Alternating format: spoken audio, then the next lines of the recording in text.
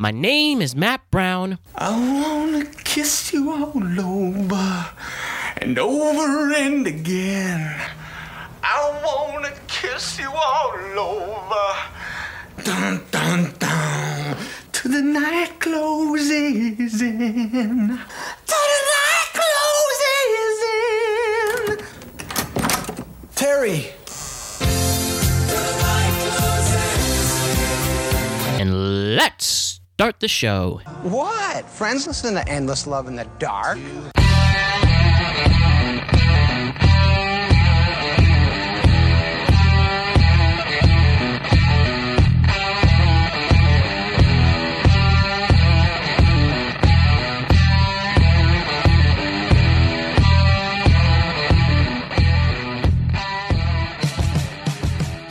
Greetings, my friends from Norwalkville. This is the Productive Conversation Podcast. My name is Matt Brown, and I will be your host today. What's going on? It's Wednesday, November 18th. Damn, it feels pretty good right now, as we are dropping this on a special edition of the Productive Conversations Podcast. We're going to have 2 additional episodes this week. We already saw Gaby Foon on Monday, with a very special message to his girlfriend and our first responders, especially everyone in the medical field, and a much-deserved praise. Words can't describe our appreciation for all of you, especially during this pandemic. Seriously, I hope amazing things happen to each and every one of you who works in a hospital, medical office, or anywhere in this clinic, or anywhere in this world. Seriously, thank you to every single one of you men and women. I love all of you. We all do. We appreciate you. Check out his episode to hear a special message and the great conversation we had. So this is airing on Wednesday. We'll have a regular scheduled show on Thursday with my buddy Danny Lynch, and then my buddy Alex Young will be on Friday. So before I get into the incredible Eric Sequeira, I just want to say this. The New York Football Giants.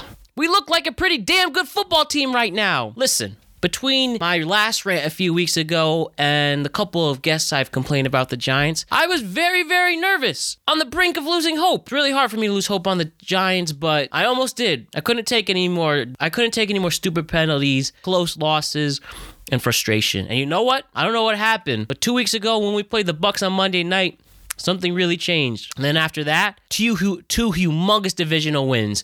We beat Washington once again, and the big one, on Sunday, we beat the Philadelphia Eagles for the first time in 7 years. Finally, we did it. These last 2 weeks, this team looks pretty damn good. And in the other last 2 weeks, with the exception of Philly winning last week, everyone keeps losing. And because of that, at 3-7, we're a game and a half behind the Eagles, who are 3-5-1 with a tie. We might have this, everybody. The New York Giants are in it. We're going to have competent football. We're going to have meaningful games in November and December. This week, we have a bye to celebrate Thanksgiving weekend. We have a bye coming into the Thanksgiving weekend. And you know what? It feels wonderful. Absolutely wonderful. I mean, where do we start? Wayne Gallman? After Saquon goes down and our hearts drop deep, we thought we were in trouble. We pick up Devontae Freeman. He gets hurt. So you know what? We give another shot to the running back who was actually here before Saquon, Wayne Gallman Jr. And I'm so happy. I'm genuinely happy to see what he's been doing, because he's been stepping the fuck up. Since Wayne Gallman got back into the starting position for the New York Giants, kills it last week against Washington, 14 rushes, 68 yards, and a touchdown. This week, 18 rushes, 53 yards, and 2 touchdowns. And he's finally getting what he deserves and putting in all the hard work. I mean, he gets drafted, and then they have this once-in-a-generation talent, Saquon, come in and take the job from him. And sadly, Saquon gets hurt. And he shows them why he was worth investing. I mean, I guess, they picked up Devontae Freeman first, and then he got the job, but Gallman said, damn it, it's my time, and I'm happy to see what he's doing. And you know why? Because we have an improved offensive line, a much improved. Andrew Thomas isn't letting people slide in anymore. Willie Hernandez finally is picking it up again. This offensive line is finally creating holes for our running backs to run through. Whether you're Gallman, whether you're Alfred Morris, whether you're Penny, people are finally able to make these runs. And you know what happens also when you have a good offensive line? Your quarterback does good. And Daniel Jones looks pretty damn magnificent over these last 2 games. He has proven, especially with this offensive line, that he has some of the best legs in the National Football League. I mean, he started the game on Sunday with a 34-yard run. And this guy can do it. And we know I had my doubts against Daniel Jones. I had my complaints. He wasn't looking good. But you know what? He finally, at least over these last 2 games, he beat his weakness. He did not turn over the ball once. Not a stupid interception, not a dumb fumble. He is keeping the ball and protecting it. And damn it, you know what? He is proving the doubters wrong, including myself. He does belong in a Giants uniform. Number 8 for the New York Football Giants can play. Once you have the team on you, you can play. With an improved Darius Slayton coming in the fold, having another great game. Sterling Shepard, the vet, stepping up. I know he pissed off a lot of people due to some comments over the recent leaks, but Golden Tate, not too bad himself. And even Evan Ingram, who literally lost us the game against Philly 3 weeks ago, he ain't looking too bad right now. Shouts to offensive coordinator Jason Garrett, because you have somehow in these last 2 weeks, you and Joe Judge, a lot of credit to this man, you've turned this team around. This team looks so much better, and it feels so fucking good to be a fan of the New York Football Giants. It's been a long fucking time coming. Seriously, just the amount of troll texts, the amount of sad memes, the amount of just awful vibes that was coming with being a New York Football Giants fan over the last few years, it's gone. At least these last 2 weeks, it's gone. And with Dallas absolutely collapsing, losing 4 in a row now, to the Washington football team not being able to hold their own either, and then us finally beating the Philadelphia Eagles, the New York Giants are in the mix. We have a bye week, and damn it, we're going for the division. And I get it. The NFC East is awful, and people complain, oh, they don't deserve it. Oh, it's kind of whack. Well, damn it, who cares? It doesn't matter. What matters is now. The New York Football Giants are getting the chance to compete for the division and winning it. And you know, me and all the Giants faithful are there every step of the way. Whether it's my Giants texting buddies like Danny Lynch and Alex Young and Jacob Murray, the ones who stayed loyal, the ones who heard all these stupid trolls talking about how awful the New York Giants are, you know what? We're not. We're in it to win it. And yeah, we have a tough schedule ahead. But you know what? We can compete. I mean, we competed against the Steelers, and they're still undefeated. We can compete against anybody and win it. Seriously. When you have players like James Bradbury, who, you know what, he needs to be in the Pro Bowl, at least be an All-Pro. One of the best damn corners in the league, and he proved that last week as well. We have a new and revitalized Leonard Williams, who already has 5 sacks this year and 34 tackles. He's legit again. Handed to Gettleman for those two. Blake Martinez, he's in every damn play on the defensive side.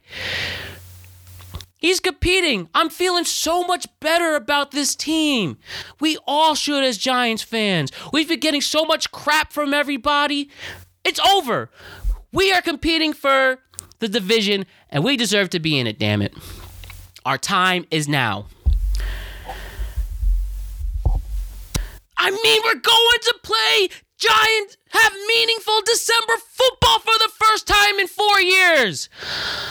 Let's go! And yes, I get it. We have quite a tough schedule ahead. We play Joe Burrow and the Bengals. Not this Sunday, but the Sunday after. We have a very tough Seahawks team. Then the Browns again, who are stepping up. The Cardinals, who just won one hell of a game on Sunday. My goodness. DeAndre Hopkins really is the best, most trusted wide receiver in the game. This man caught a touchdown. What was it?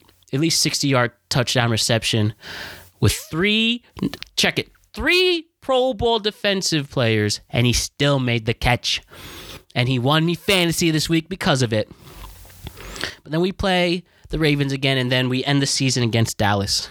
And who knows what the hell they're going to have to figure out to give us a chance. But you know what? The Giants are in it. And even if we're in a division of horribleness, we're going to be the flyest one and the best one. We have 6 games to go, and it's going to be an amazing 6 games. Let's go, Giants. It is our time now. Let's get it. Let's do it. Joe Judge, I believe in you. This is going to be fun. Let's go, Giants. And with that, it's time to get to the nitty-gritty part of the show. The fun, humble part of the show. It is time for my interview with Eric Sequeira, the man who is on the rise in the finance world, the model world, whatever the heck he wants to do. We went over philosophy, we went over aspirations, we went over work ethic, and a lot of cool things in between. Telling me stories about modeling for GQ, to telling me how he's doing his best to be a team and a big player in the finance world. This man's fascinating. This man's cool. This man is my buddy, and I was very happy when he told me he wanted to come on. So, with that, this is my incredible conversation with the Eric Sequeira. And just for reference sake, this was recorded after the election. All right, we have a treat here on the Productive Conversations podcast. I have the bright young man in every sense of the word, Eric Sequeira. What's going on, buddy? How are you? I'm doing well. Yourself? I'm excellent. Thanks for coming on for me. So just in case your listeners don't know, I know Eric, for another guy I know from Theta Chi. He was entering the fraternity as I was in my final semester for it. Then he transferred to Fordham University, if I have that correct. Correct. I assume you finished your undergrad there? I did. I graduated with a degree in finance and alternative investments. Excellent. What have you been up to with that? I know it's brand new for you. Just graduated this spring? Yeah. Well, it's hard right now in finance. I mean, are you aware, do you know Bridgewater Associates in Connecticut? I'm very familiar. Up in Stamford? Yeah. So, I did apply for a job there. That was my dream job. I'm not familiar.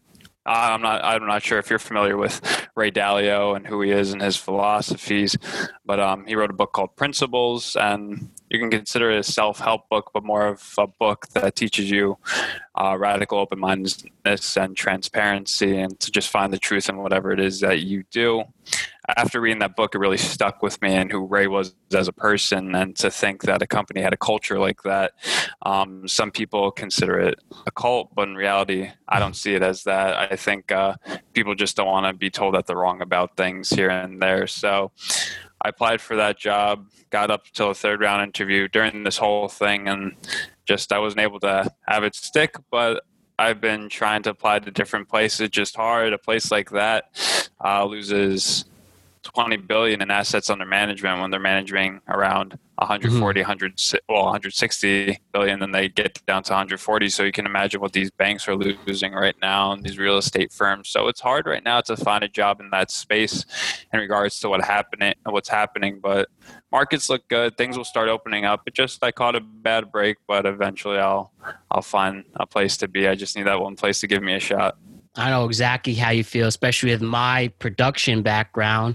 You know, graduating out of college, did find pretty consistent work, both in mostly production and a couple audio spaces. And then I had my latest project done in December. And, you know, normally you go a little time unemployment, then you just hop into the next gig until you have enough credit / experience to go to a more stable production job, which I just hit that cusp. So I've been a production assistant for a few years. Now I'm ready to be a production coordinator. And I was interviewing for production coordinator jobs. And as I mentioned before, right the very week COVID hit, I interviewed for one of the major late night talk shows in New York City. And I'll never know if it's because of COVID or someone fairly beat me out, but I was a former intern at the conglomerate of it was for a Viacom show, and being a couple of networks there, freelancing or interning, you figured you'd at least have a fighting chance. But talk about divine intervention. So as you just waiting for for more spaces to open, more sets to go back on. I think for me specifically, once Broadway comes back in New York, and that will be a huge milestone because you'll see more of the theater industry opening and also with that other productions. So if that's till May, that's fine, I guess. But I'm just ready to go in, applying every day, hitting up references, and really doing this in the meantime to continue using the Adobe Creative Cloud, not get rusty on it, because that's all, and just continuing writing and just getting ready. But I know for a fact that the both of us will be in a secure position, especially once this all ends. I really believe that. And I believe that. And I'm still getting very far into the process. I really commend you. And you know, I'm sure you're keeping in touch in one way or the other. And once you come back in, they'll be blessed to have Eric Sequeira be amongst their firm. But it's tough, like the connection part too. You want to reach out to people on LinkedIn. You want to reach out to people through the fraternity. That's what my biggest resource has been, is connecting through people on LinkedIn, through Theta Chi, and people are quick to respond in that regard. But what's also interesting right now is the fact that what if those people don't have those jobs within the next 3-4 months? I mean, I read a couple Reddit posts the other day about people working in human resources at JP Morgan and not Morgan Stanley, and Goldman Sachs, saying that, they're going to have layoffs in January. And take it for what it is. It's Reddit. I mean, I could go there, say I'm the CEO, and say, yeah, everything's great, we're not going to have that. But then I go on to talk to my friend a few hours later, and she said that she talked to someone from Morgan Stanley and that they're going to be laying off a good amount of people in January as well. So it's kind of scary to think that the people that you're trying to connect with might not also have their jobs in a few months, or hopefully maybe these things do shape out and they still do get to keep those jobs. Who knows? Oh, yeah. And as much of having the various reference, there's really no such thing as having too much. And, you know, the thing is with going out and seeing who can help what, being as many friends you can have. I definitely get your point. And there's just some people trying to help you while also trying to manage their job and just getting that perfect moment. And I guess really the only answer, and it's very cliche and sometimes even annoying, is really just keep hitting that ice, and eventually it's going to break. And just don't have any fear of getting rejected, ignored. And, well, you just have to really be your biggest fan and knowing that you are good enough to be amongst that place. Like, for instance, I had an internship with one higher up, and he told me to stay in touch with him after the internship, especially when you graduate. And of course I did, and he didn't even respond to my emails. And I was like, okay, so this is the world I am about to get into. Yeah. It's just trusting people are genuine enough to get in there is when it will fall in. And then you just remember once you're on the other side to be genuine to someone else. So I guess as long as you're not afraid to just keep asking questions and have your own confidence in being the biggest fan, really it's like a glove eventually. Are you into philosophy by chance? Yeah, I'm very much open to philosophies in this world. At Fordham, you have to take 2 philosophy courses.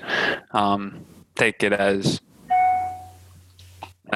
you see fit. Most people don't value those philosophy courses. I mean, they coincide with the religious courses. I mean, who really wants to take them? They're hard courses. They're not for everyone. But I remember the second one I took, we learned about Immanuel Kant, and one big thing, I feel like philosophers always have one big thing that you remember, and his biggest thing I think that he's known for is do unto others as you would want others to do unto you. So don't use people as a means to an end, basically. And there's a lot of that in whatever industry you get into, and I feel like it goes back to, I feel as though Ray Dalio is a little bit of a philosopher himself with his ideas and that radical open-mindedness and transparency. I think the issue we find a lot in when looking for jobs is that people rather say before your quarterly review that, okay, they didn't do well here or that, but when you come back in, they shoot the shit with you and say, hey, you did great. You might need to work on this and that. But there's no issue with telling that person, you did extremely poor here. Why were you doing poor there? And how can we fix that? And I think that has to do with using the people as a means to an end. They feel as though they can use these people for a certain task or for a certain reason or for a certain purpose up until a certain point that they need them, then they can let them go. Instead of being truthful and honest with your employees and saying, this is where you messed up. Why are you thinking this way? This is how I'm thinking of this. And let's collaborate to come to a middle ground and further what we could do together to see better results. I think there's a correlation between those two things, and it starts with people not responding to emails, people not being of their word. And it's interesting that that culture at Bridgewater hasn't picked up. A meritocracy, I think, is the best thing that someone can be around and be a part of. Most people don't like being told that you're wrong, but you got to hear it. You got to hear the truth. You're not always going to be perfect in everything that you do. And I think it really does start with from using someone as a means to an end. And it just escalates there throughout any firm or any business, most business you work in.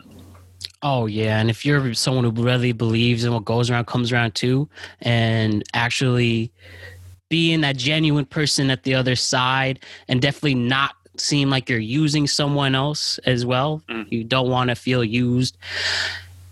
And that's why I think we really have to figure out every way in almost the game of trying to find a job and remembering what happens and how you got there. You really can't forget those little people who push you through. And even if one day they're like, okay, if you want to take this route or definitely I figured if in due time I want to develop my own production company, it'd be amazing, because simply all the other ones are taking forever to let me in. So I'll just make my own. I still need lots of help from investors, from genuine employees who believe in me or my concept, our whole team believing in each other. Even when you are the captain of your own ship, you still need a lot of help. And this system, and the system of you got to know it's who you know, not what you know. We just have to remember to stay genuine, even not only humble, but as you said, genuine, and keeping those little things going. It seems like our common denominator is having those little things to help push us through for our biggest opportunities. I agree with that. And I think it also comes down to what you look up to and what you admire in life as well. I mean, people like Elon Musk, because he's a meme. He says whatever he wants, and people find value in something like that. But I look at it as more, you can look at these leaders, let's say, you can like Elon Musk for being a meme. You can like Obama for being the first African-American president. You can like Trump for being Trump. You can like Ray Dalio for being Ray Dalio. But when I look at these things, when I look at Elon Musk, when I look at Ray Dalio, the two people I really admire in this world, I don't look at the way that they speak. I look at the way that they think. And I think that people lose touch of that. They don't really try to understand that person's thought process. Correct me if I'm wrong, but I believe Elon Musk has never worked for anyone other than himself. I believe once he got the money from PayPal, he started doing his own things. And so people don't realize that. I don't think people realize that Elon Musk never worked for someone on his own. And I don't think people also realize that Tesla was so close at failing. Like they were so close of just losing everything. But it's the fact that you can have someone think so differently. That's why I enjoy these two thinkers, Ray Dalio and Elon Musk, that they're philosophers as well, in my opinion. They just see the world completely different. They believe that they can change it in their own view. I mean, it killed me when I saw Elon Musk speak about, or hearing about that. I believe his hero either, was it? I believe it was Neil Armstrong. That's the guy that went to the moon, correct? Neil Armstrong was the guy who he was the first. Obviously, he's the first man on the moon. But I didn't hear that last part. But what did you? He was Neil Armstrong, first man on the moon. I think Buzz either him or Buzz Aldrin, one of them, or maybe both of them, Elon Musk looked up to, and it was in regards to SpaceX, that they didn't believe in him, that he could bring people to Mars. And it hurts to see someone like Elon with so much power, to see him be a human being and cry about that. You look up to these people and admire these people, and you enjoy their thoughts, their ideas, the way that they perceive the world. And sometimes it's not what you want to hear, or sometimes they don't even believe in you, but you believe in them when then they didn't even know you were a person. That's the tough thing about meeting your heroes, if you want to do it or not. And that was what was interesting about the possibility of working at Bridgewater. I admire Ray Dalio, but I could also imagine, I believe that he is there as a mentor, and I believe that he does rip into people, even new analysts. And imagine you have a man of his stature, the billion-dollar man, the man that no one understands how Bridgewater operates better than he does. He's just completely revolutionized how markets work. To have this man with so much experience just go into it with an analyst, you kind of think that he's against you, but there's something unique and special about that. Through that pain, you have one of the greatest minds telling you what you actually needed to do to be successful, and that's what they want. And probably one of his best quotes is, "Pain plus reflection equals progress." I can get behind that. And if you've seen people that deal with pain, and I'm guilty of it, you just hide behind it or try to cope with it in the wrong way. You don't reflect on it, then you don't make any progress. You're stuck in this loop. And he has this image of a loop that comes around like this, and each step is a stage. So the first section of that loop, you're going to be making progress towards things.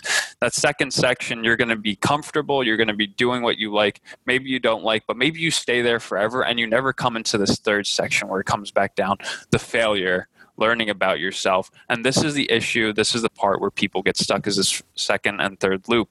They get stuck in the idea that I'm comfortable, or I failed, I can't do it again. So they either get back to step one or stay in step three and be miserable. You need that reflection in step four. You need to understand what's going wrong in your personal life, your work life, because Ray Dalio just doesn't mention work. He mentions life as well. And if you're stuck in that little loop, you're never going to understand yourself or what issues you're having. And that's not just to say for work and life, but that's every aspect of your life. You need to examine where you're at, and you're trying to get to that fifth and final part of the loop. You're trying to get to your goals and understand where you failed, and you want to continuously go through this loop. You want to make that fifth part of the loop, that rise, start to be number one again. Then you want to get to number two. Then you want to fail again. But that's the issue that people have, is that failure. We've been told not to fail. And that's what I loved about Hartford. And that's what I loved about what I did in high school. In high school, I had a 3.9 GPA. And if you have a learning disability, your case managers need to sign off that you can go into AP classes. My case manager told me that I couldn't do it. Kids like me don't go to college. And for a 14-year-old, I believe, when I was a freshman in high school, that's a lot. You don't go through much when you're younger. And that's a lot to hear. So that sent me on a downward trend. And I ended with a 2.8 in high school, which not the greatest thing, but I'll admit it.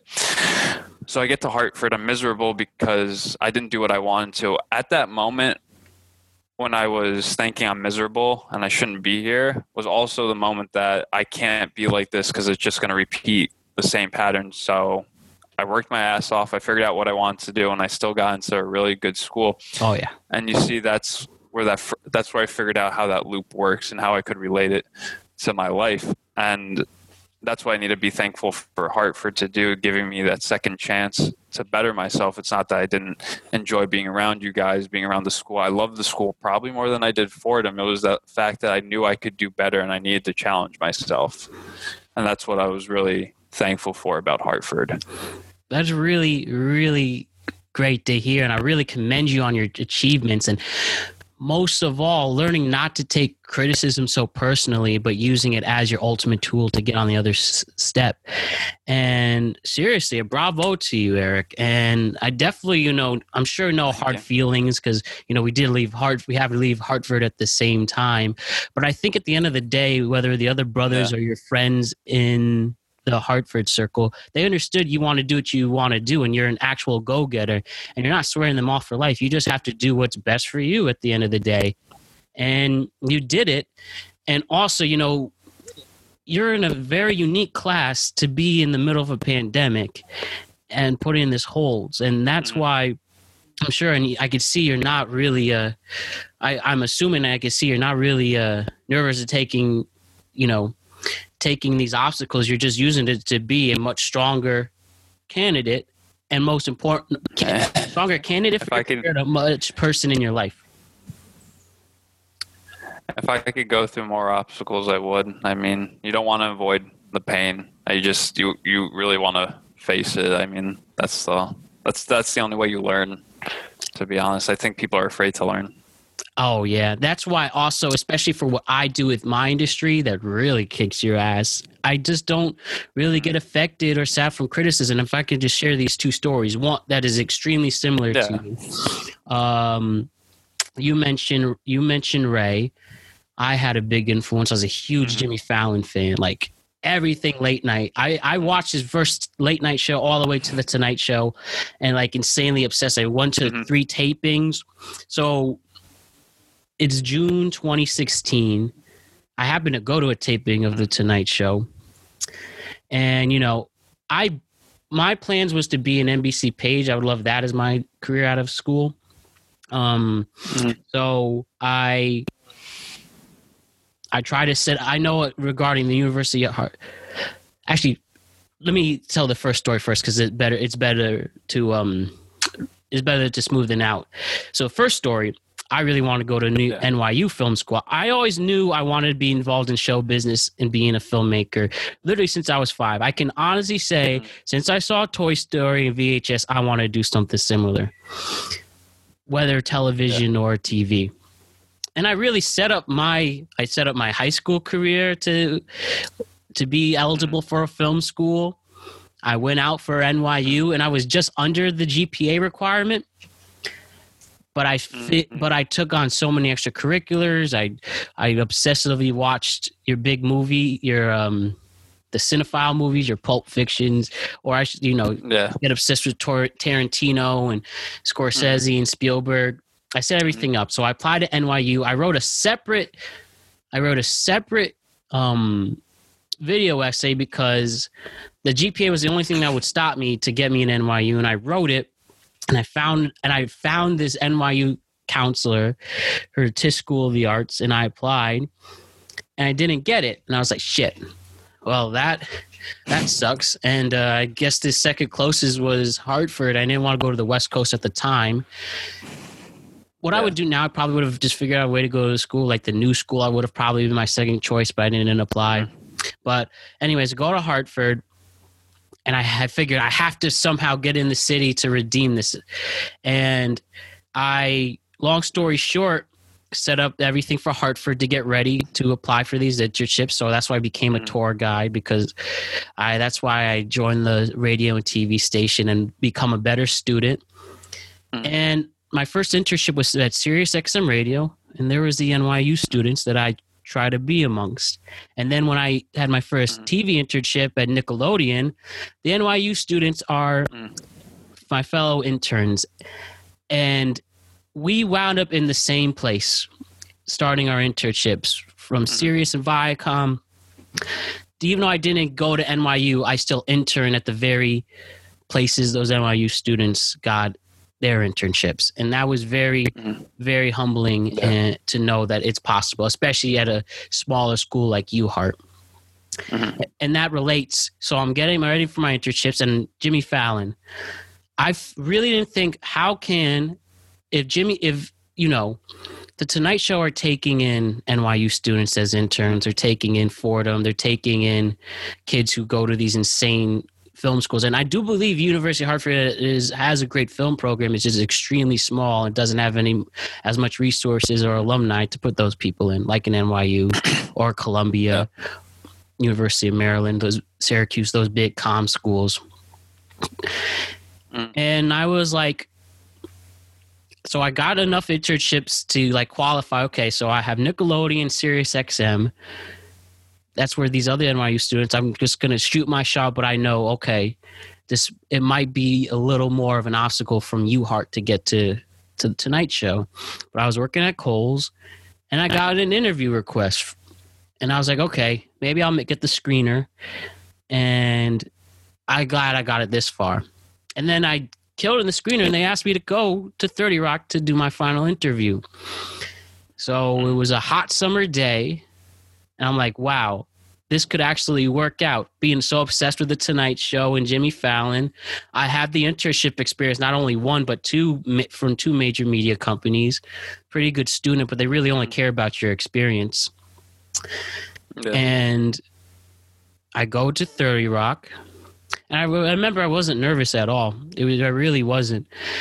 And then I go into that tiny building built in the 30s, and I got to the production offices of The Tonight Show. I met my interviewer. We interviewed in the writer's room, and we talked for literally a half an hour. And they had this little packet they asked us to fill out, and I wrote every little detail for me to explain why I qualify for this. Plus the 30-minute interview, and a really good 30-minute interview. And I actually would know the name of the writers. That's how obsessed I was. I would tell them, your writer, Mike Shoemaker or Anthony Jeselnik did this, and I thought. So no one knew as much as The Tonight Show more than me. And a few weeks go by, and I remember after I left the office, where they put the Christmas tree at 30 Rock, I almost passed out. I gave everything I could give. And I still, despite it, didn't get it. I've never been more depressed in my life. Next to losing a family member, that was that hard. I was like, wow, I did everything I possibly could, and I just came up short for whatever reason. And I did take it really personally for like 12 hours, and then I actually happened to get another internship interview request. I was like, okay, someone else believes in me. And I haven't watched The Tonight Show since. Low-key happy to see their ratings plummeting since that time, whether it's because they didn't take me in or what. And I wound up going to CNN that fall instead. And I really think I got a much more valuable internship. It was production development, which is the dream. I'd love to develop shows and networks. And I've gotten a few jobs since because of the CNN internship. And of course, The Tonight Show would have been awesome. But I really have this dream some way in my life that I will be on The Tonight Show promoting something. It'd be cool if it was this podcast. And I could say, hey, Jimmy, I interviewed for this show back in 2016. Someone said no, but now I'm sitting at your desk. Whenever that day is going to come, whether the 2030s or 40s, but that really made me believe. I guess some things happen for a reason. I kept at it. I knew I could get something better, and I did. And I'm very lucky I did. And instead of being a page, I went to MTV instead to start my TV career. And that was so valuable and fun. And again, it's never too late to work at NBC. And I'm definitely hoping when that day comes, and especially once my career resumes after this virus, I'm ready to get at it. So as we see, things really do happen for a reason, and we know that failure is a great thing. We just can't take it too personally, because we know there's plenty more times. For sure. I mean, it's definitely harder in that moment to go through those things, through something that you really wanted. And I felt like that with Bridgewater, with BC. I felt that a lot of times, but it seems to be something always pops up the minute after, and you always just seize that opportunity. It does seem to all work out in the end, even if you don't aim there. I mean, it seems it's though it's very cutthroat in these two industries, and my closest thing easily to entertainment that I've ever done. Let me just close this real quick. My closest thing to entertainment I ever done was the modeling, and there's a lot of people that live off that do modeling as a big part of their life. They would consider it as much of a job as anything else, where they're going from 7 a.m. to 7 p.m. trying to get auditions. It's a very cutthroat thing, and it's understandable why models have so many issues, why so many struggling actors have issues with drug addiction, alcohol addiction, because you just get so many more rejections than anything else. And that's just the business being the business. I don't think that without going through that prior or having a stable foundation of rejection, you don't quite understand it in the grand scheme of things. You don't understand that it makes you better for the next time. I mean, I love sports. Love him or hate him. I love Tom Brady. I love Ronaldo. I don't like the here's a good example. The Peyton Mannings, the Messis, people that seem to have been born with these gifts. I like the people that have been struggling, that have been compared with everyone else, that were overlooked, that have been doubted, that say they're not as good as the other person. Ronaldo is always compared to Messi, but Messi is something God-given. Ronaldo is something that's built, that literally strives and drives himself off of wanting the next thing to be better and greater than anything else. And that's what you need. I think you need to have two people in business that motivate you and two athletes that motivate you. And that's where Ray Dalio, Elon Musk come in with their thoughts and their drive. But the drive is a little bit different when you take in consideration with sports, like with Ronaldo. But with Tom Brady, the best quote that he's ever said was, he was asked what ring was the best ring, and he said the next one. And that's in pursuit of your greatness. You're never just going to be satisfied. Even if you have 6, he could have 8 and he'll still never be satisfied. He'll be retired and wishes he could still win more Super Bowls. And that's what I want in my life, is that what's my next greatest success? The next one. I want to be compared to others. I want to be doubted, because that's what fills a fire. That's what keeps you going, and it keeps you motivated to do better and better until you're talked about. But even in those moments, you have to stay humble. When you're on top, you can know you're the baddest man on the planet, baddest woman on the planet, but you have to stay humble, because the fact of the matter is it took you years to get there.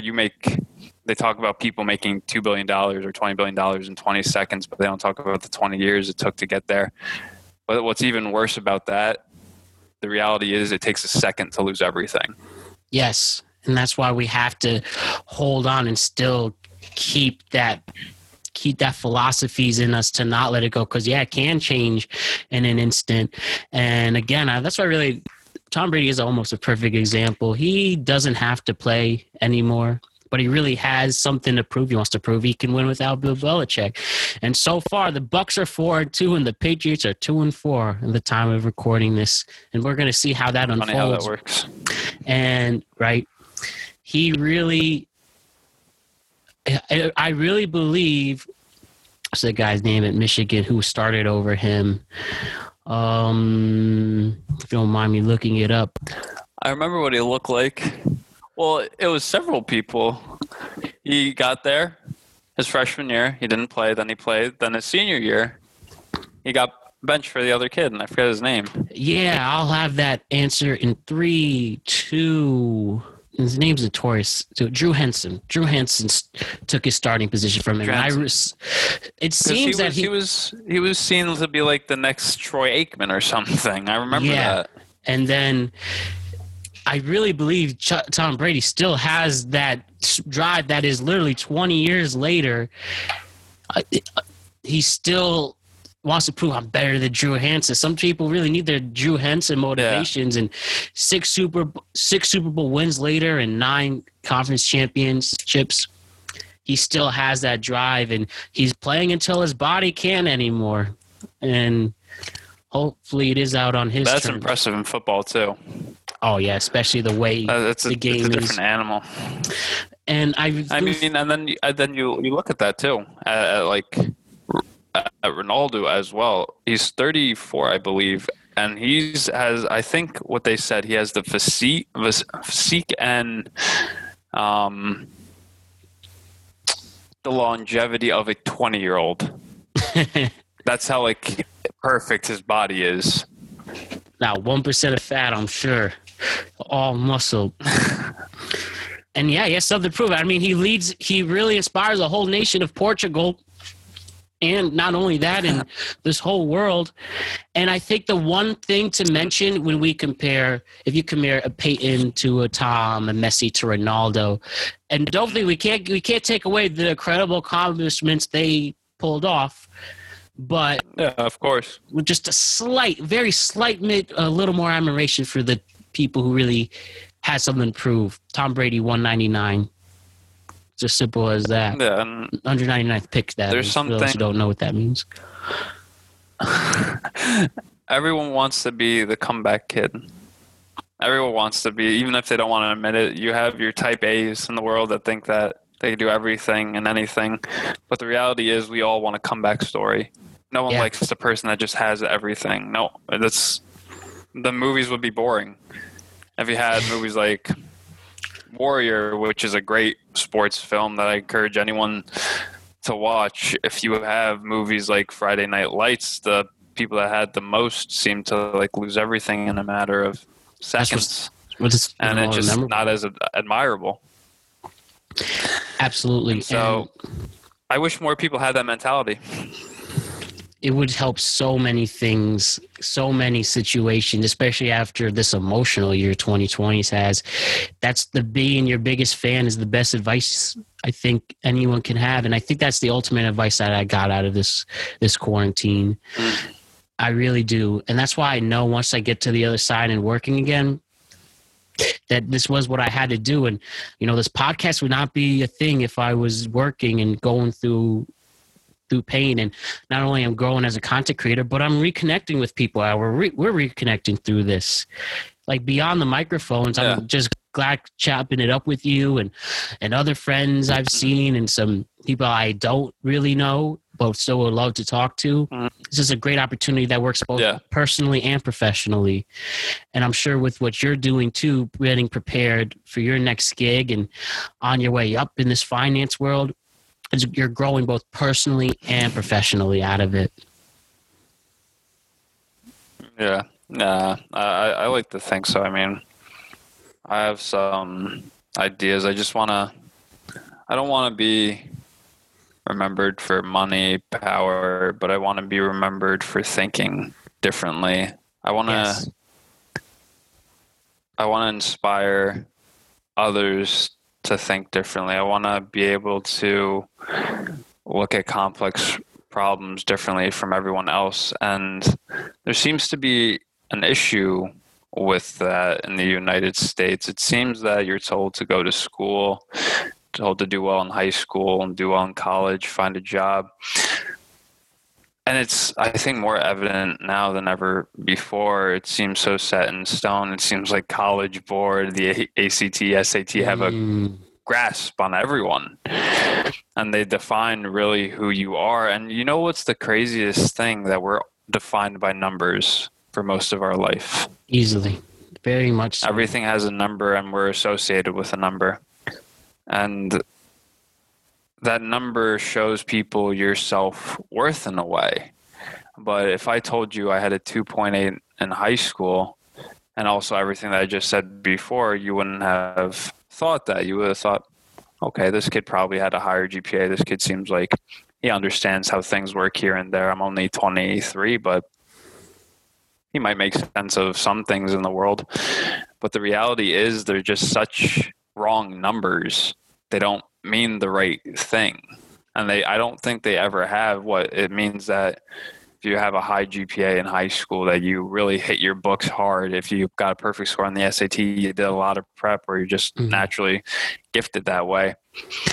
The truth of the matter is, in high school, you might be hot shit, but you're going to, let's say, those kids that got a perfect GPA, that got the perfect SAT scores, you're going to go to those elite schools. There's so many other people like you, not even in this country, but in every other country. You're not unique, and you need to distinguish yourself from them. And I think that's why you see a lot of very smart people not able to make it where they want to be or they thought they were going to be.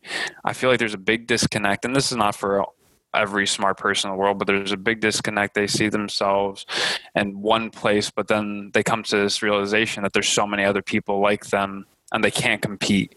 They can't do the work and they don't want to put in the time. And I think there's that big disconnect, what we were talking about. I think there's a lack of competitiveness, and it's only in a few types of people. I don't think people want to get their boat rocked. I don't think people want to hear that they're wrong. I think people want to hear that they're right. They don't want to be competitive, and they just want everything to be handed. But what would life be if there was no competing for anything? Yes, and you cannot be afraid to go up against the status quo no matter who is trying to push you through it. There's a lot of people who will try to push you down while you go for these things. There's a lot of people who feel some certain things aren't right. Again, and it all goes back to you need to hear the honesty, because then, as you said, anyone could just step in and step up like there to slide in, but you need to just know you're good enough. And it's like, oh, I can do it. I think that's one of the cool things you could get out of your Bridgewater candidacy and my Tonight Show. We are good enough to be considered. For all the hundreds of thousands of applicants, they really picked us. And for whatever reason, they picked someone else at the time, but we know we are in that area to be good enough to slide into the next opportunity. And that's the best part of it. You just have to remember that you are good enough to be considered with that. And there's also plenty of people who, for whatever reason, they've not their good number called, but they are good enough. But they have to know. They also have to know personally that they are good enough. And in the time after the opportunity didn't pan out, you really do have to prepare and figure out what I could do differently. Whether it was me thinking, oh, was my interviews, was it me interviewing? Did I want the job too much? Did I push some boundaries for whatever reason?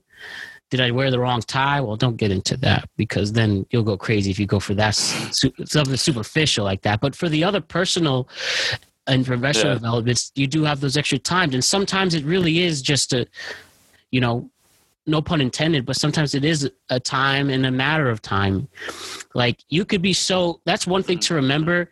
Most of the time, or a good amount of the time, the right candidate, whoever won the job, isn't the right fit or the best fit. And, whether that's on those HR people, the hiring managers who pick that, sometimes it is as simple as judgment decisions. And sometimes maybe there's a good amount of time they made the wrong judgment. So that's why I am good enough. Just don't forget that I am good enough. You are good enough, Eric. I'm good enough. And we have a long time. We're extremely young. Like, if we think about this, you said Ronaldo's in a 20-year-old body at 34. That would mean 11 years for him to stay for him, 9 years for me.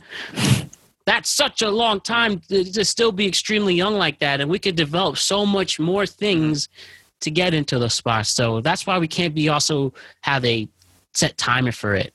We just need to keep pushing and know that it will come when it's meant to be. So don't let time discourage that too. I think a lot of people get discouraged from timing, especially.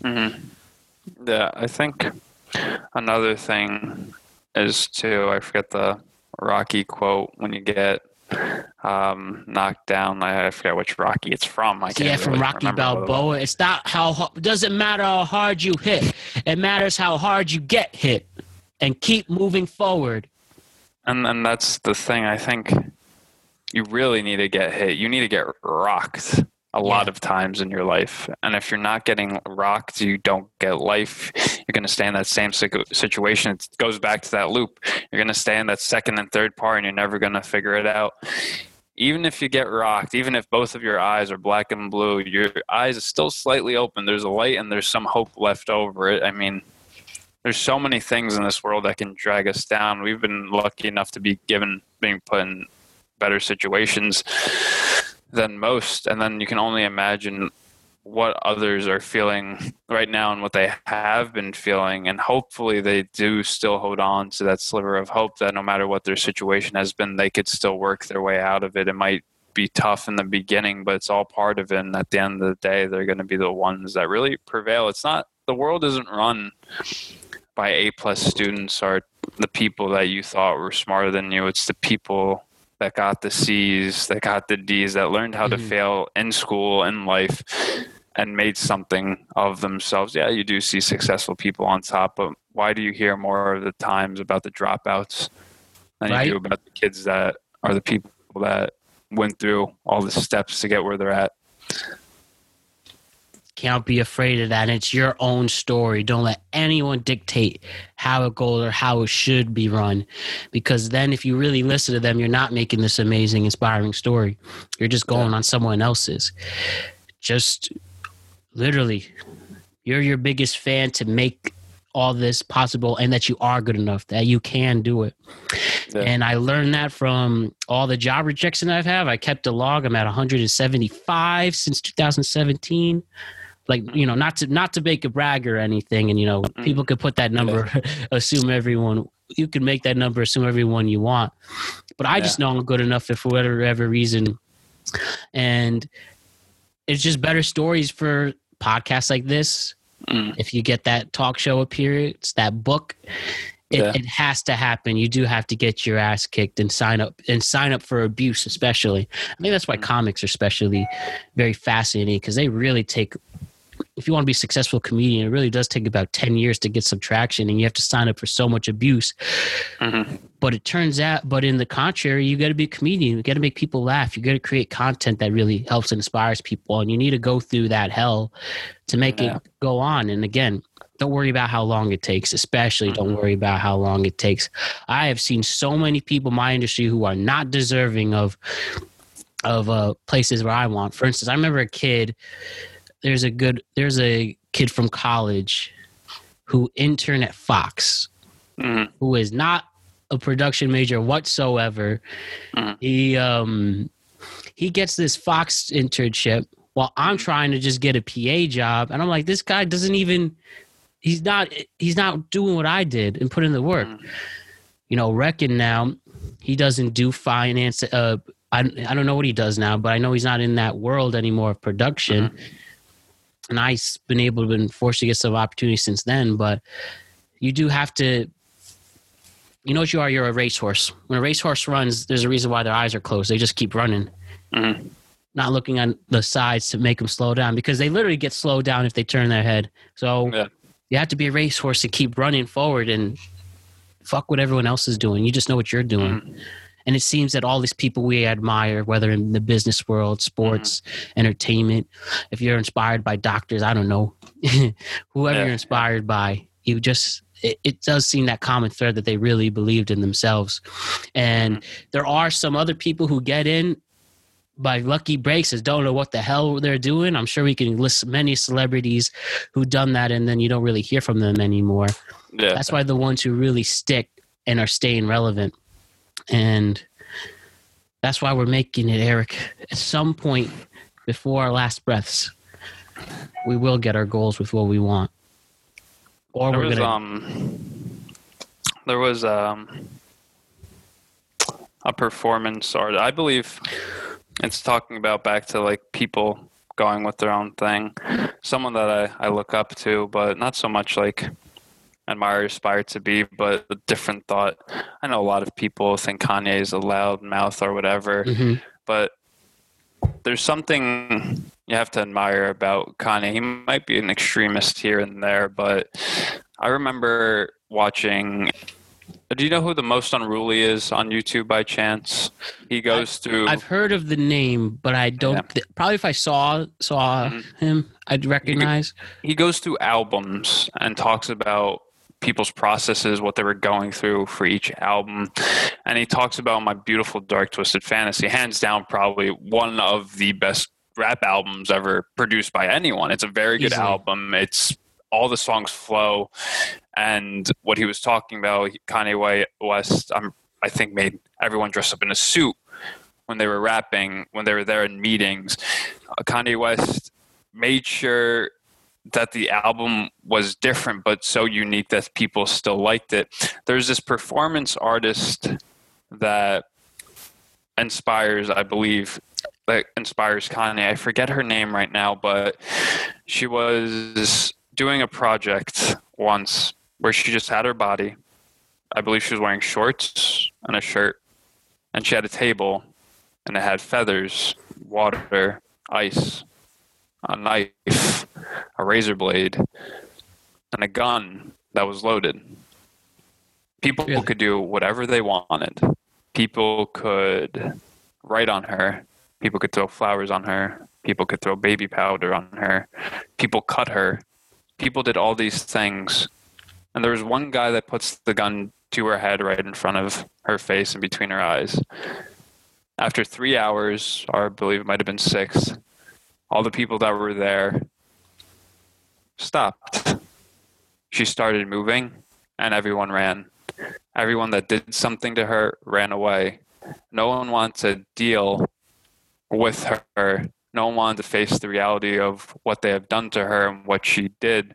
She showed that when people get that chance, they'll take advantage of you or whatever situation is in their control. But she also showed that with that, people also want to be controlled. People want something that they could all do together. And from that performance, I really think it's shaped Kanye's way of perceiving the world around him. I don't think he wore the Trump hat because he liked Trump himself. I think he wanted to bring unity between people, and it was just Kanye being Kanye.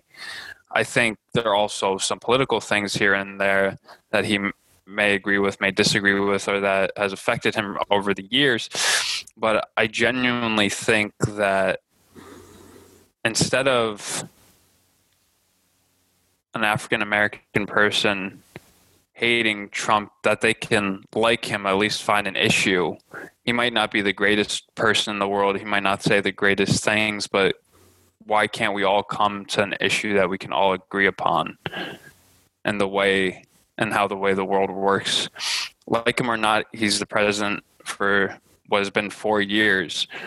And I think all Kanye wanted to do was just find a connection between people and show that it's not all that bad, that it's not all hate, that might have been fed lies for these months, but it doesn't matter what the candidate is, who the candidate is, or who it is in general. I think that's why I like so much about Kanye West, that he thinks so differently and views the world in such a way that no matter what, we could all still be together and united. I think his name means Ye means we.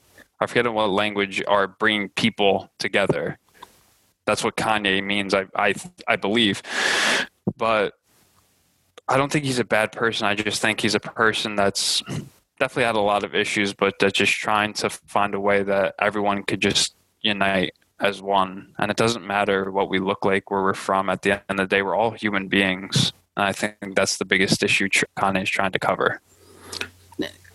I really admire your preaching to the choir on this, because I am still very much a Kanye fan. Even the controversial things he does, I love how Kanye stays original. You know, I have in the studio set up. Back there, I have a Kanye picture. Kanye's one of my favorite artists of all time, even in this crazy time. Even if he says some stuff that I may not agree with right away, but I can see his attempt to try to bring us together. You know, it's risky for him to do a Christian gospel rap album. That's a risky thing. Yeah. Very niche. And he still put songs and tracks that if you, depending on the mood where you're at like a club or bar, you can still bounce to it. And the song's about Jesus. Yeah. He does his own thing. And I think that he cares so much about trying to be different. Mm-hmm. It really does make people uncomfortable. Different things make people uncomfortable for whatever reason. And I think he gives a damn. I think he does at the end of the day. And whether you want to accuse his mental illness, you know, they say you should never diagnose somebody you never met.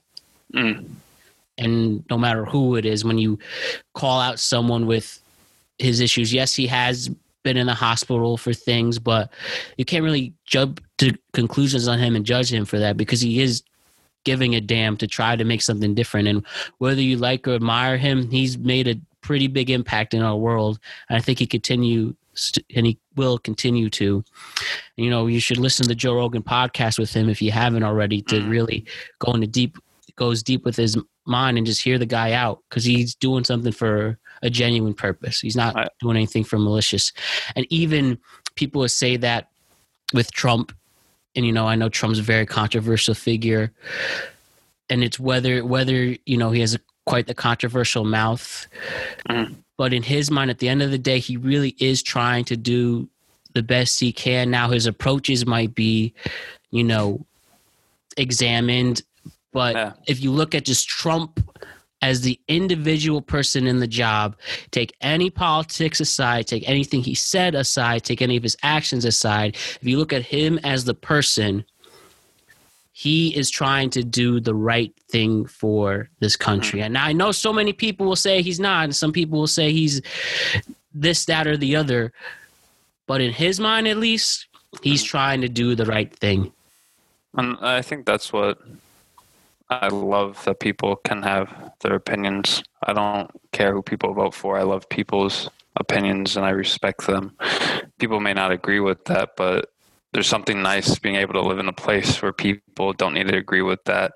Oh, yeah. I mean, I think what I can find similar within myself and Kanye is that we have this idea that we don't care. We show that we don't care about things or whatever. But the truth of the matter is that we care so deeply that we just don't want to show it. That we care. I care a lot about people, but I hate showing it. I want to be a soldier that never blows his composure. Just I can march on through even when I hear the worst of things. But at the end of the day, it takes a toll. You're sitting in the shower and just thinking, damn, I actually care and love all these people around me. It just never occurred to me, like, if it's white, black, it just doesn't, like, I don't like the separation. I just love people for who they are, because we're just people. It doesn't really matter anything after that. And I've learned how to cope with it better, that you can't always just be upset at the world and always try to make everyone love one another. Just have a loving atmosphere. People need to express themselves in a way that they find fit, but I think at the end of the day, there still needs to be love that comes out of it. And it doesn't matter where you're from, who you are, what your race is, what your religion is. It's just everyone's beautiful in their own way, and I think that we can all love each other. And I mean, even what you said about Trump, I mean, he hasn't said the greatest things with Hispanics, Muslims, and we can all agree on that. But morals and who we are as people. But on that rare occasion, I mean, Van Jones came out the other day. I believe he's a reporter for either CNN. or MS. Yeah, he's CNN. And he said that he has done a lot for the African American community, and that's big coming from someone that's a part of that community. And he was very critical when he got elected too. So, and he was, but that's the thing. Even someone like Van Jones, I don't know much about. You could see that there's still transparency in that, and there's still that little hope and believing in someone. As much as that people might have not liked it, hopefully that there's something that they can find to agree on, and hopefully what happens next, whether it be Joe Biden or Trump, I support it. I mean, I voted for myself, because why not? Shits and giggles. I have one vote for myself for the U.S. presidency. So there's someone's going to read a ballot and they'll see Eric Sequeira. Basically, one of my friends said they voted for me, or maybe they vote for me. So maybe I got two. That's pretty big, not going to lie. So I got some traction going. But whether it be Joe Biden or Trump, don't get me wrong, like the tax thing, I don't like Joe Biden's, but you know what? Fuck it. There has to be something I like about it, about him. And I can agree with when it comes to like clean energy, like I can get on board with that. Like, yeah, I think we all could agree for the sake of our planet Earth that we need something. And that's the thing. I could find a little love for each candidate and for whoever wins. I mean, it might not be the greatest two-party system, but we could still, I believe all of us can find something we like about that candidate and come to all love each other and accept our opinions and what we think is true. But right now, I think it just needs a little bit more work with everyone. I agree with that wholeheartedly. And however the election's going to sway, I know who I'm going to vote for. I know what I'm going to do with that. Regardless of the outcome, I'm not going to be depressed and sad and riot. Yeah. I personally think there could be a nice change that should come with my vote, and hopefully will lead to a big change in America. And even if that's not the case, I'm still going to be fine. I still need to find my way in this world as my career. Yeah. But like I said, I can trust at the end of the day, based on the individual, that they are doing what they truly believe is best for the majority. And whether that's Trump, whether that's Biden, whether that's Eric Sequeira, who's now on the ballot, or Kanye, or Green and Libertarian Party, whoever gets in, I will truly trust that individual, politics aside, their aides aside, that they are doing what they believe is the right thing. And even if I disagree with it, and even if there's points I extremely disagree with it, it's cool to be in a place where we can try to get that change. We just got to remember to vote at the end of the day. The only thing I hate that's what's happening with Joe Biden is the fact that you can tell that there's something not right with him. I don't know if it's dementia, I'm not sure. He looks like Ronald Reagan in his second term, though, and it's kind of scary that no one seems to be helping. It's kind of scary that no one has pulled him out. It's kind of scary that if he wins, there's a possibility that his health deteriorates way faster. Everyone gets stressed when you're the president. I mean, that Obama picture, he has gray hair now.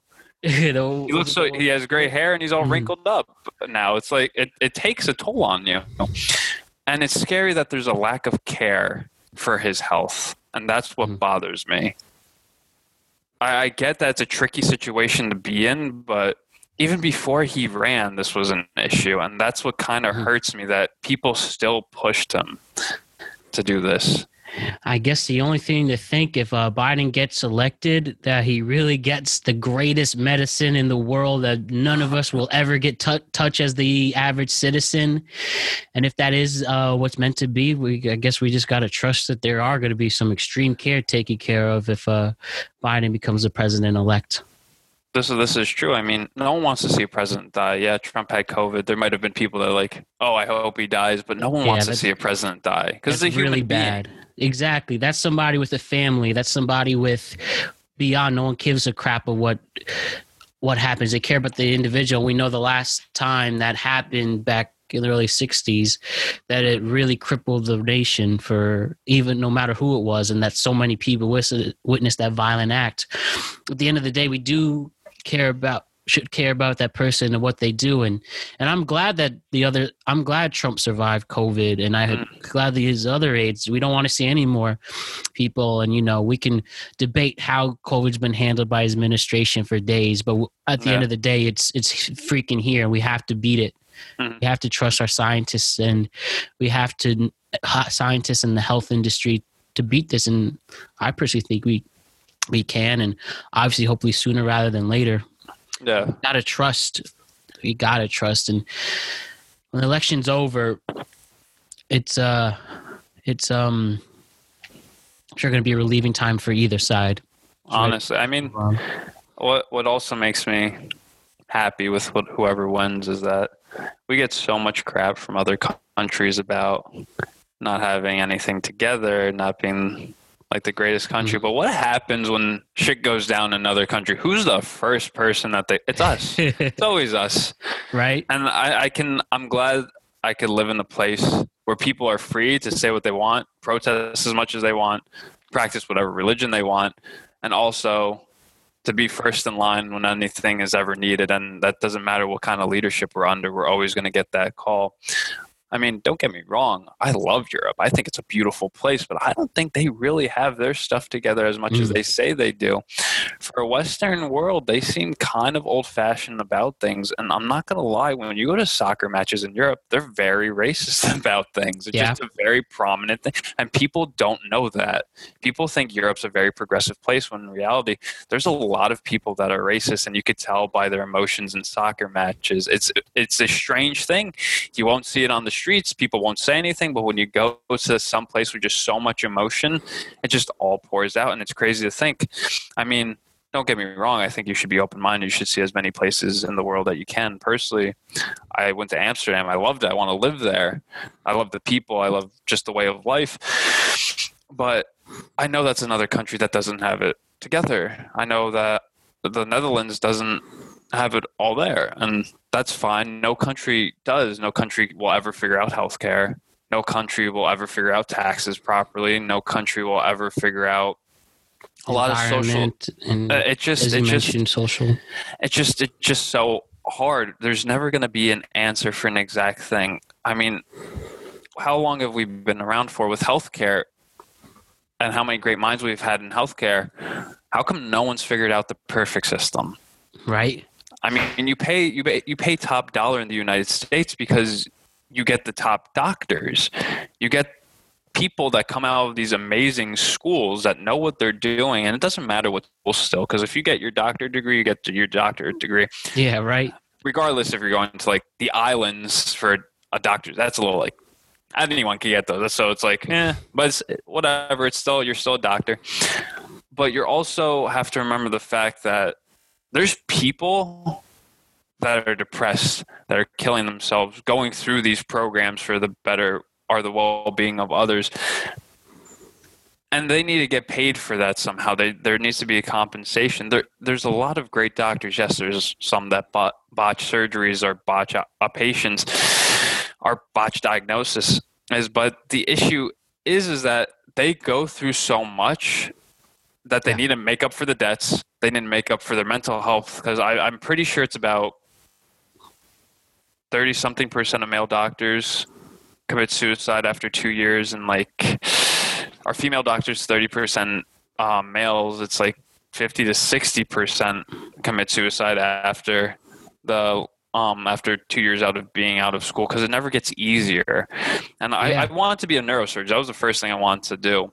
And I remember before I went to Harvard reading up on it. If you become, I want to work on tumors or either neurospinal surgeries. Mm-hmm. So things that make you a lot of money if you're really good at it, and things that I felt like I could do really well and I had a passion for, that I could get better each and every time, that I have great bedside manner.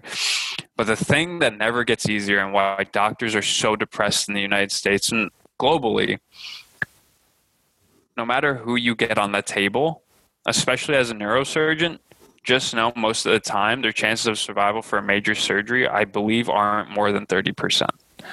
Yeah. And you have to know that before going in. There's still a chance. I believe that you can get that chance with that 30%.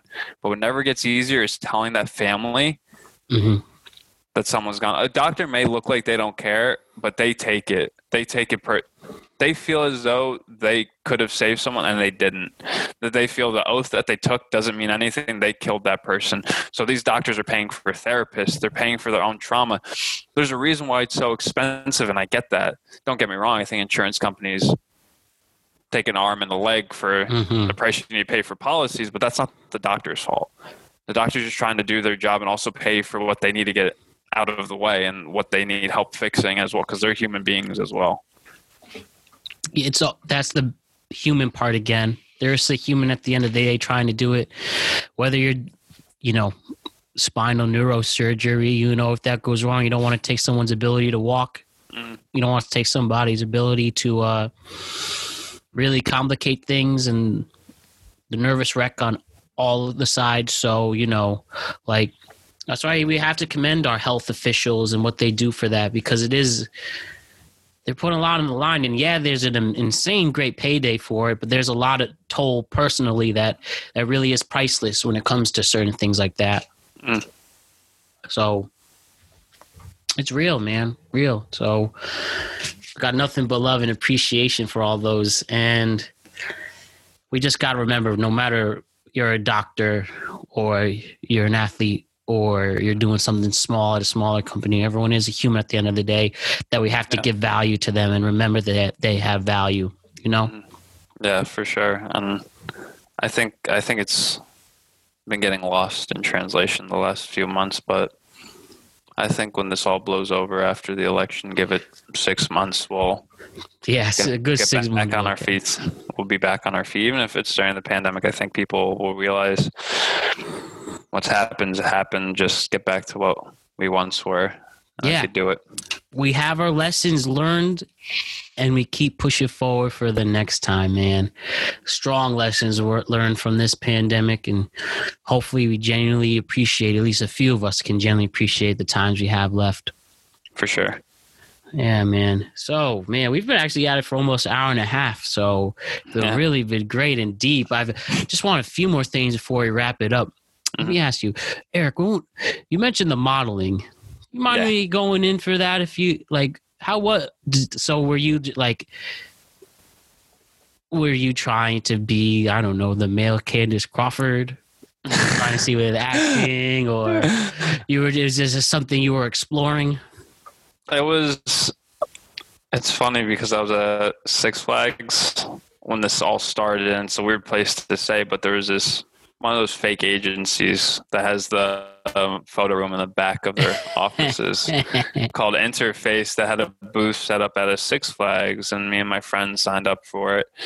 And I got a call back from them. They're like, hey, we want to develop you. Come in and we'll get a general thing. You pay us, then we'll take your picture. Ooh. Kind of a scam when you look at it. But you can't pay so. Oh. And then for whatever reason, I got jobs out of it. So my investment was paying off, and I get a call from an actual agency, how they develop you if they want to. You don't give the money to them. They take the check, they give it to the photographer, and that's it. But the photographers charge a lot of money. Of course. And that's how they actually develop you. There's nothing in the back room. All they have is like 5 or 6 desks, a meeting room, and that's it. That's what a modeling agency really looks like for most people. I've walked into Womanea, and I've walked into Ford Models. They're a little bit more developed. They have the nice front logos, the Ford in the back or Womanea in the back. And forgive me if I'm pronouncing that incorrectly. I don't know if it's Womanea or Womanea, but it's the same setup. They got their front desk. They got a couple rooms right here, offices, a meeting room, and that's it. You're never going to find those cameras in the back. But so I get a call from Clary Models, and they say they want to develop me. And it was just something that really, and it's a lot of things in my life I just get into, and I just got lucky with the things I did for Ray-Ban, Express, Polo, Louis Vuitton. Really? So Suzuki. You done actual shoots for all those clients? That's incredible. I've done shoots. I've done auditions for them. I can tell you that I've done way more auditions than I have shoots, just because that's just the nature of the beast, and I'm fine with that. I've worked at 2 casting agencies. I know exactly what you mean, and it's amazing when I see. I'm sorry. You can go.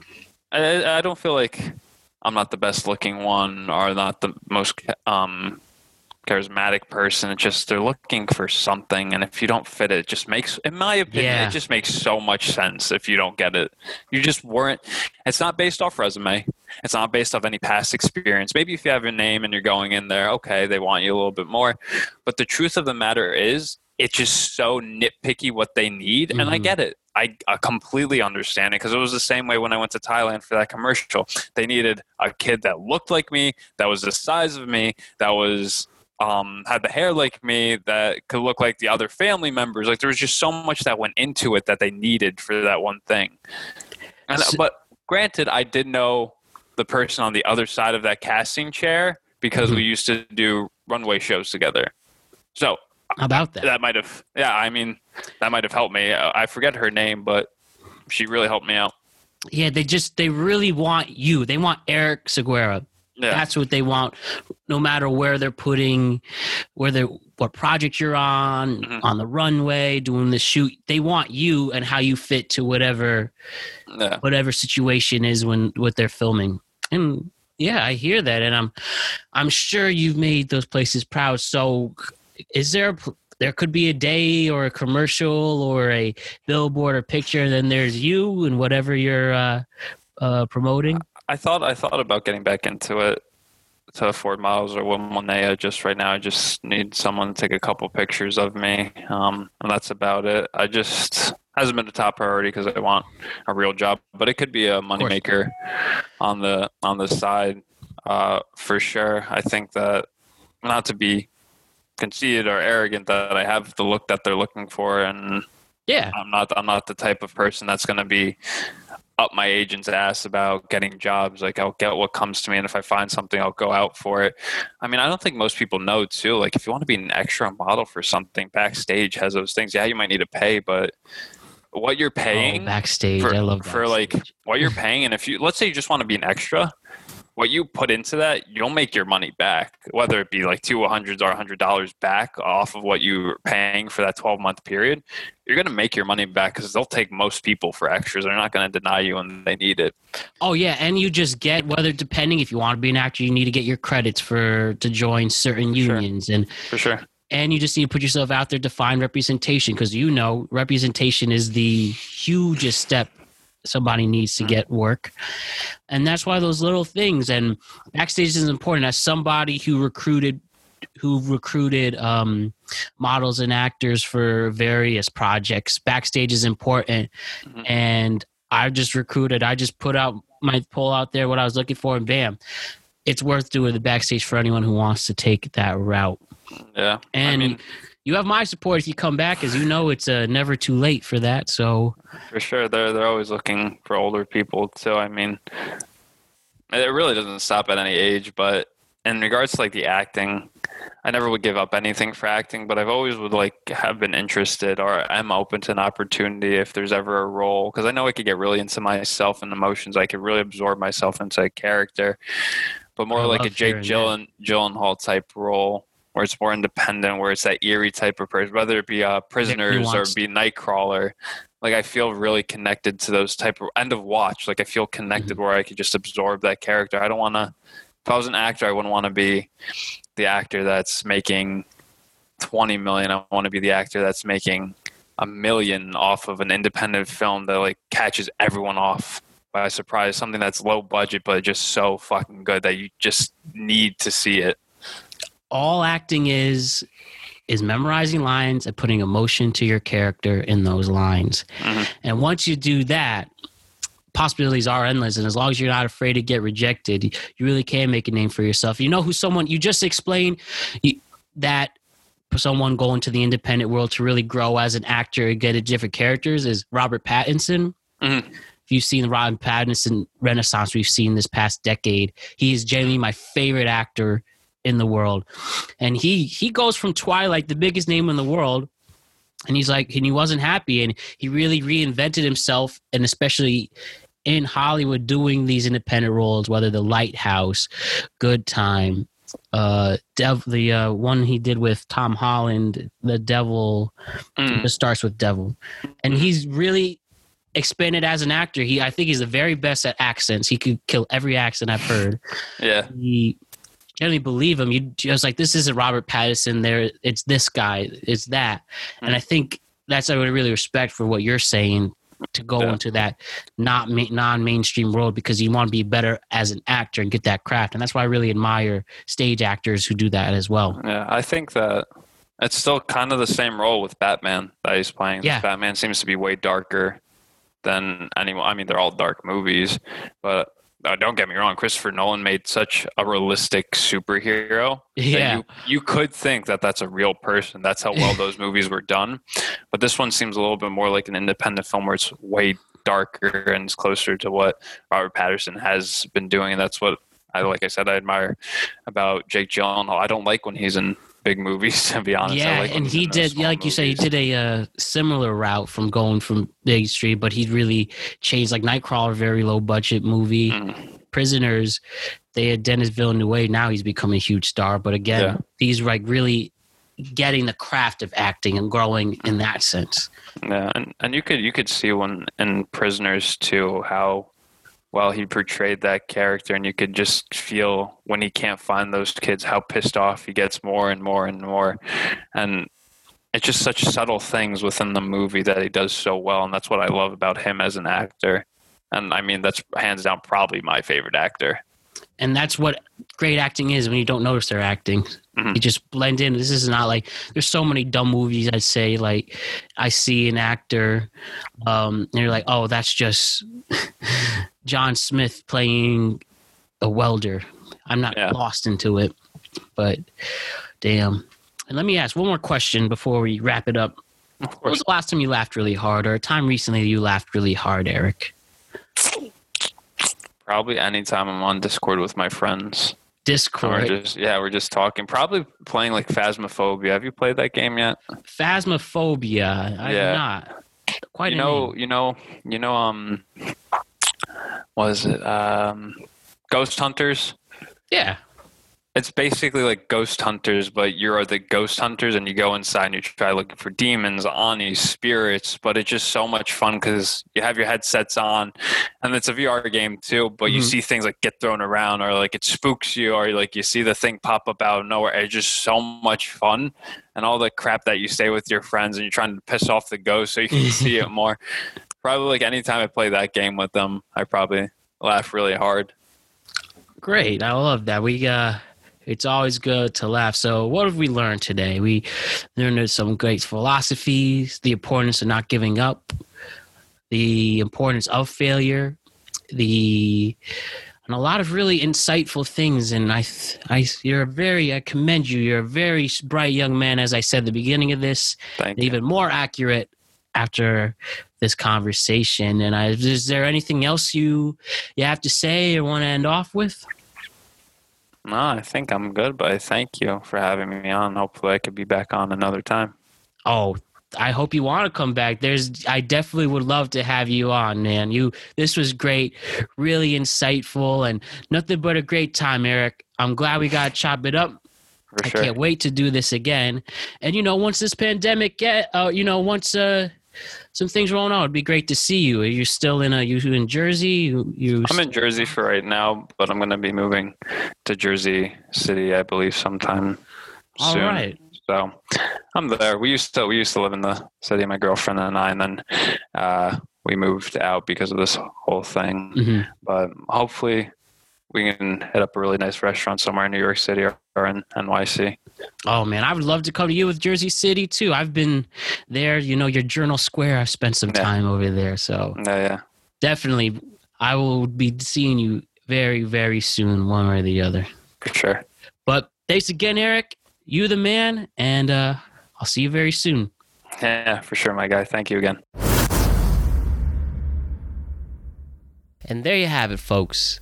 Eric Zaquaria, you are one sophisticated and deep man, and I had one great pleasure speaking with you, and he was awesome.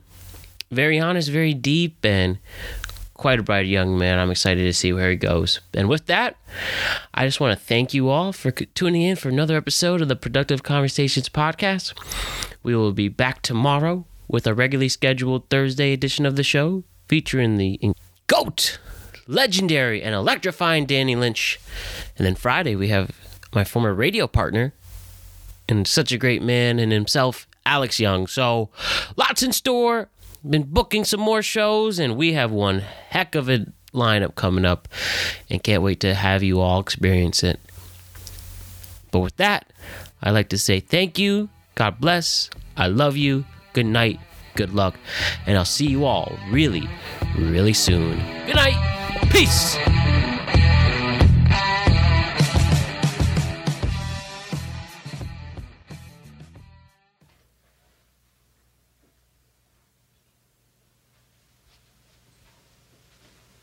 You're still here?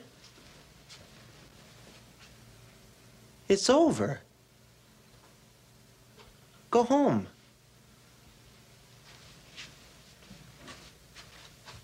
Go.